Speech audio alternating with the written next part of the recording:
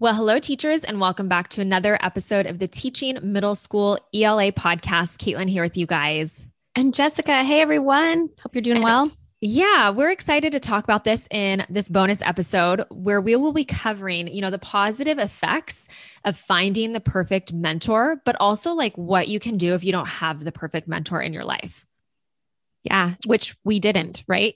And when we No. started teaching, like we were talking about this earlier, that I know I went into the classroom. I was 22 years old, straight out of college, and it was just like, okay, good luck. Here's, the books you need for this year, but that was it. There was no one checking up on me. There was no one I could talk to unless I advocated for myself and found someone to learn from. Yeah, and I'm sure a lot of people can relate to that. So I'm excited to dive into this episode. But before we do, I do want to invite everyone to an awesome free event that we put together. But before I tell you exactly what that is, I want to tell you why we decided to do this particular event. So we surveyed a lot of our teachers, our audience, and we asked, what are some of your pains? What are some of your struggles right now? And we saw kind of the same 4 or 5 things pop up time and time again. One of them that you might be feeling is that your admin isn't supportive, right, of you, or you feel like are overburdened as an ELA teacher, right? I remember feeling that way, like, Right. oh my gosh, vocabulary, reading, writing, all of the things. Math seems so much easier, right? Totally. Even if that's not necessarily true, it seemed that way, right, at the time. Another pain that we saw or struggle we saw come up time and time again when we surveyed you guys was, there's no work-life balance, like especially this year, man, it's just brutal. So much of our time is dedicated to being in the classroom. We maybe feel like you don't get enough guidance. How am I even supposed to teach writing? How do you even teach a kid how to read? Like, how do you even do that? And that's exactly kind of what Jessica was talking about not having that mentor teacher. Or maybe you're in a position where you don't have a curriculum at all, which is something that I've experienced too. Or you have a bad curriculum, right? That you're just like, I don't really want to be using this. And another one, kind of the last pain point that we saw come up time and time again was, I just spend way too much time grading. And so what we wanted to do is we wanted to put an event, an experience together for you to help move you away from these pain points, move you out of this feeling of, I'm stressed out, I have no work-life balance. Even if my admin isn't supportive, how can I feel supported regardless of not having a supportive admin? And so what we want to do for you guys through this event is we want to help you gain more free time. We want to help you spend less time planning. And that's a beautiful thing when you get to that experience in your life. And we also want to help you have more engaged students. I know this year, with Zoom, what are they called? Zoombies, I think some of our teachers considered their students, which I get. I was in meetings all day on Zoom one day for like 7 hours. And afterwards, my brain was just like mush, like non-function. I couldn't function. It was awful. You also might be looking to, create better readers and writers in your classroom. I know as ELA teachers, that was something that I always really wanted. How do I get my students to that next level? And at the same time, you want practical and actionable advice. So if you can kind of identify with or relate to any of those kind of positive outcomes, that's what we're doing for you in this 1-hour live event. But in addition, we have a pop-up Facebook group, which if you've been a part of them in the past, we love them. Jess, do you want to talk a little bit about pop-up Facebook group? They are so much fun. So think of the pop-up Facebook group as a community of like-minded teachers who want those same things that Caitlin was just talking about, right? More free time, more engaged students, less planning. And what we're going to do in that pop-up group is give you mini trainings and awesome engaging lessons that you can use with your students in the fall. And so it's so fun to attend those quick video trainings that we do, connect with other teachers. We do awesome giveaways. So there's prizes to be won. It's just a really fun, supportive environment and kind of gets you pumped up for the next school year. So we love these pop-up Facebook groups. Yeah. So that Facebook group is opening June 19th. It's a Saturday. Mark your calendars. And the 1-hour live event, we have a couple different dates to choose from. And that's where we're really going to be focusing on that transformation that we want to see for you. And we will be covering, this is the title of our event, is 3 key strategies that you need for engaging lessons in less than 1 hour a week. And I know some of you might be hearing that, come on, 1 hour a week, but I'm telling you, that's not just hot air. It's actually true. Jess, do you want to talk about that a little bit? Like, why is that true? How is that even possible? Yeah. So we are going to be teaching you systems and processes that we've used, that our EB teachers around the world have used to truly save them time during the week. It really comes down to having 1 hour a week to kind of tweak your lessons, to get ready for the week ahead so you can be confident, prepared, excited to teach each day. And it all has to do with the strategies we're showing you in that live event to get you prepared for the school year. So you really can have a different school year. Yeah. And so we invite you guys to sign up. It's free. It's a 100% free event. Go to ebacademics.com/event. Very creative URL to go to, but I like simple. it. You won't forget. So ebacademics.com/event. There are a bunch of different dates for you to choose from. And then we'd love for you to come join us in the pop-up Facebook group as well. So that all starts June 19th. The Facebook group opens. And then again, there are a couple dates to choose from for the actual 1 hour live event. And it is all free. Okay, so let's dive into this topic of finding a perfect mentor. What are the positive effects of that? Why is it something that is so important, right, for us in our lives? And so you talked a little bit about how you just didn't have a mentor at all. Right. Yeah, nothing. And even when I reflect back, I moved, around to maybe 3 or 4 different schools I taught at. And at every single one, I never had a mentor. There wasn't the capacity for that. And I would have loved to have someone to bounce ideas off of. And I think truly it was when you and I were working together, because we were so close to our classrooms and we could talk to each other all the time. That's when it was like, okay, here's someone I can get ideas from, share what's working in my classroom, figure out what my students need to be able to do by the time they reach your grade level, like all of those things. That's what I had craved before, but I didn't have it. And what a difference it made when I had you next door to me and we could talk and learn from each other. I know, it's so true. I had the same experience as you. I got the keys and the books to teach junior high school English, like 5 days before school started. They're like, good luck. Here's what you're teaching. I was like, I'm sorry, what? I was 22 also, but I didn't even have any student teaching experience. I didn't realize that when you told me that the other day. I had no idea. Yeah. I don't know how you did it. I don't know either. It's hilarious. I think back to like how nervous I was on that first day.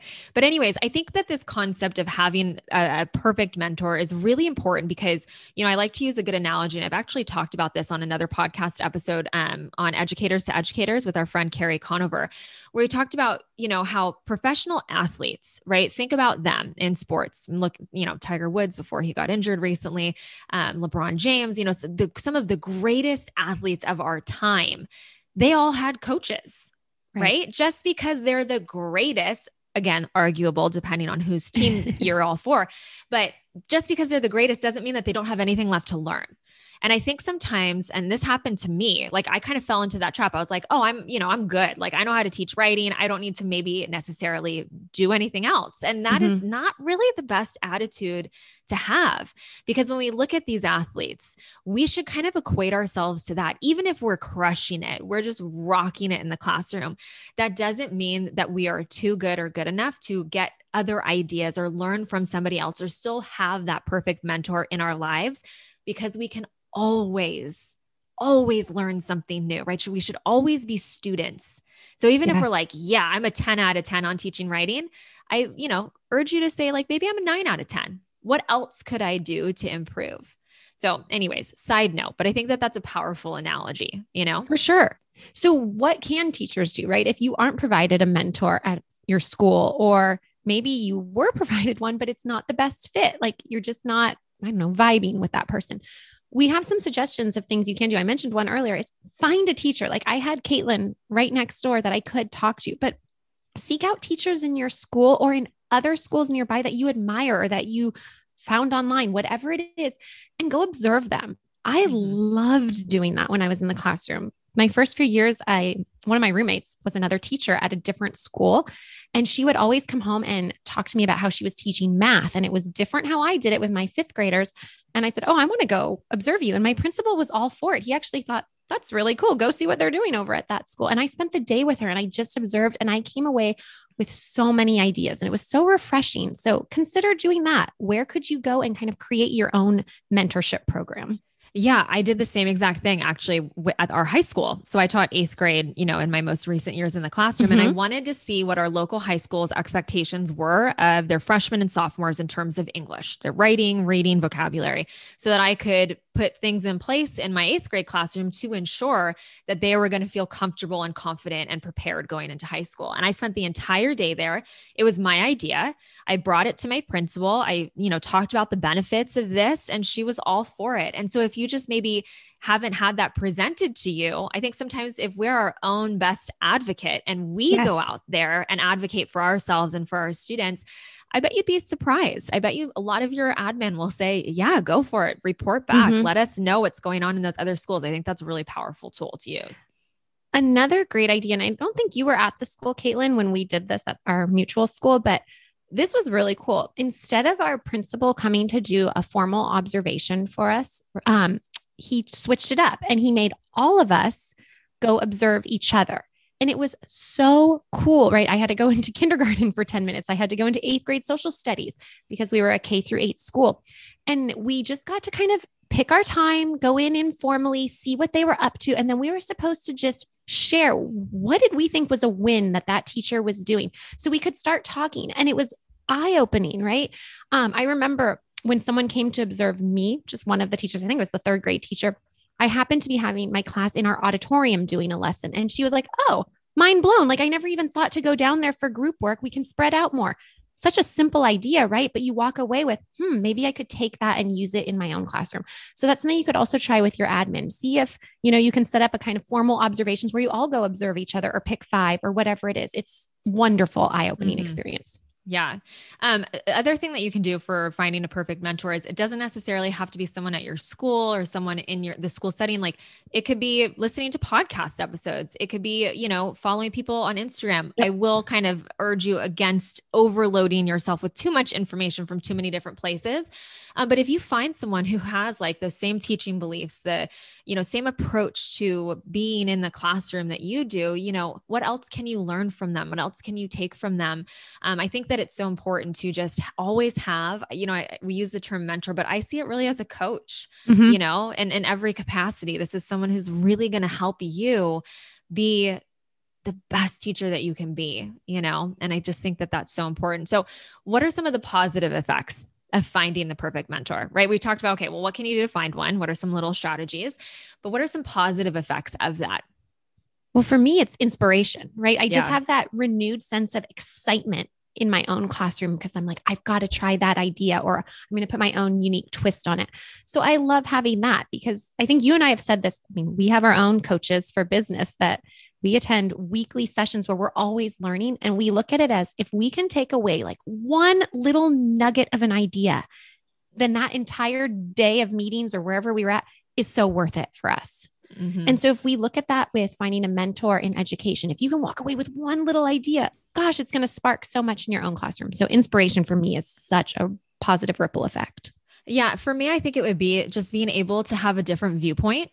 Sometimes we get so stuck in like, this is the way I'm going to do it, or I can't like figure out a solution to this problem. And I'm just thinking about, silly things like I have all of this work to grade. Well, what if you had a mentor who told you, hey, you don't have to grade all of it. Right. And I think it just gives us that just different viewpoint that I think is so important and pertinent for us to have as educators, to have that mentor who's outside of ourselves. I don't know about you guys, but I am always in my brain. I'm always thinking about things and overthinking things. And if I just had someone come in and say, hey, maybe you should just try this, and I'll be like, oh, that was so simple. It was right in front of me, but I couldn't see it.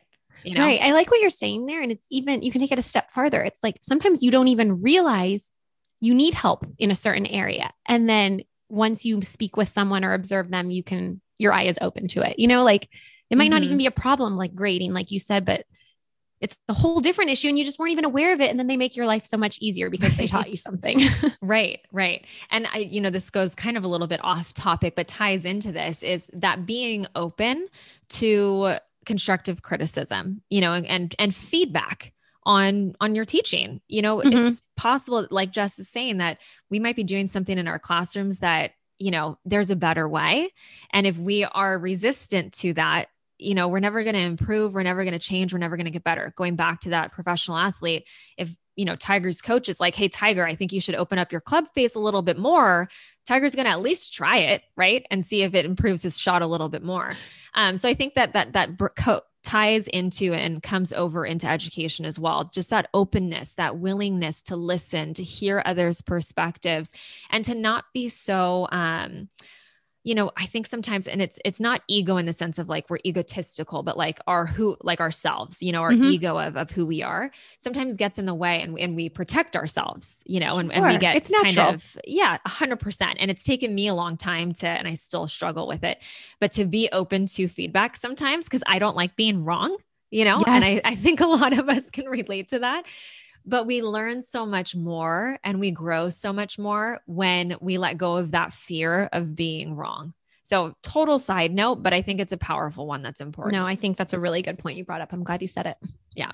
All right. So let's tie things up. I want to invite you guys to join us again for our 1 hour live event in conjunction with our pop-up Facebook group, where we are going to cover the 3 key strategies that you need for engaging lessons in less than 1 hour a week. Again, that is not made up. That is the truth. That is the reality of our teaching lives. And so many of our EB teachers who've put into practice all of the things that we're going to teach you in that 1 hour live event. And then in addition, in our pop-up Facebook group. So again, we want to give you more free time, less time spent planning. We want you to have more engaged students, better readers and writers. And we want to give you practical and actionable advice that you can actually use in your classroom. So go to ebacademics.com/event to sign up. Again, that's ebacademics.com/event. It is 100% free. June 19th, it all starts. Cannot wait to see you guys there.